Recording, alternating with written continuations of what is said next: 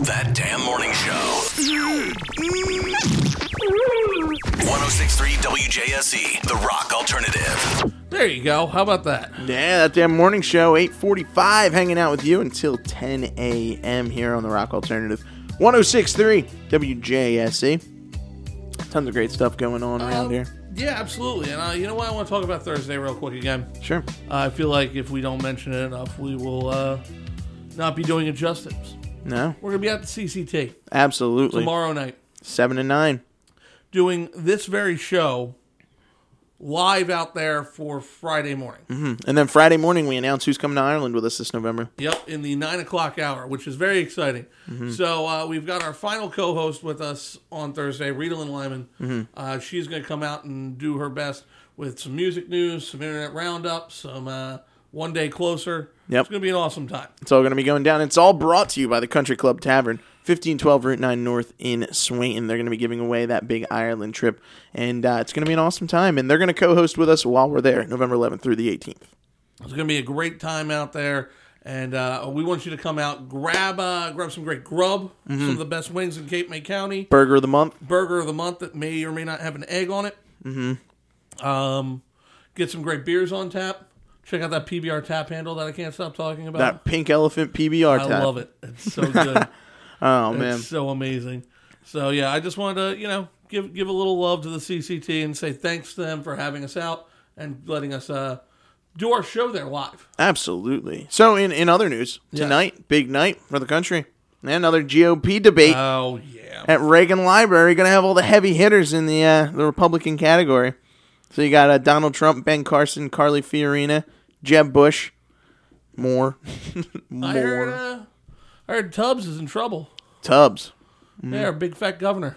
Yeah. Oh, yeah. No, I don't think he's Yeah, I heard he barely made the cut. He has no chance. He has no chance. What I heard, though, was he's going to be Spitfire, and he's going to be wheeling and dealing. Pew, pew, pew, pew, pew, pew. He's going to be like that crazy governor that we love. That crazy governor we love. The one that was yelling, "Get off the beach!" He's gonna everyone off the beach. He's gonna have to compete with Donald Trump, so he's just gonna be just as belligerent. Yep, just as loud and crazy. That's his new move. Well, you know what? Like I was saying to you off the air, today, big holiday in Colorado. Oh yeah. You just told me this. Yep, pot got a tax holiday today. Yep, no taxes in Colorado on marijuana today. Why, though? Tell everyone why. Because they made too much money in tax collections, and now because they've reached that peak, apparently there's a peak. You can't collect more than X amount of tax dollars off of something in 1 year, and they've reached that peak, so now they have to stop taxing it for a day. And they're saying that just off of this one day, Colorado, the state of Colorado, might lose out on $3 to $4 million in taxes. $3 to $4 million. 1 day.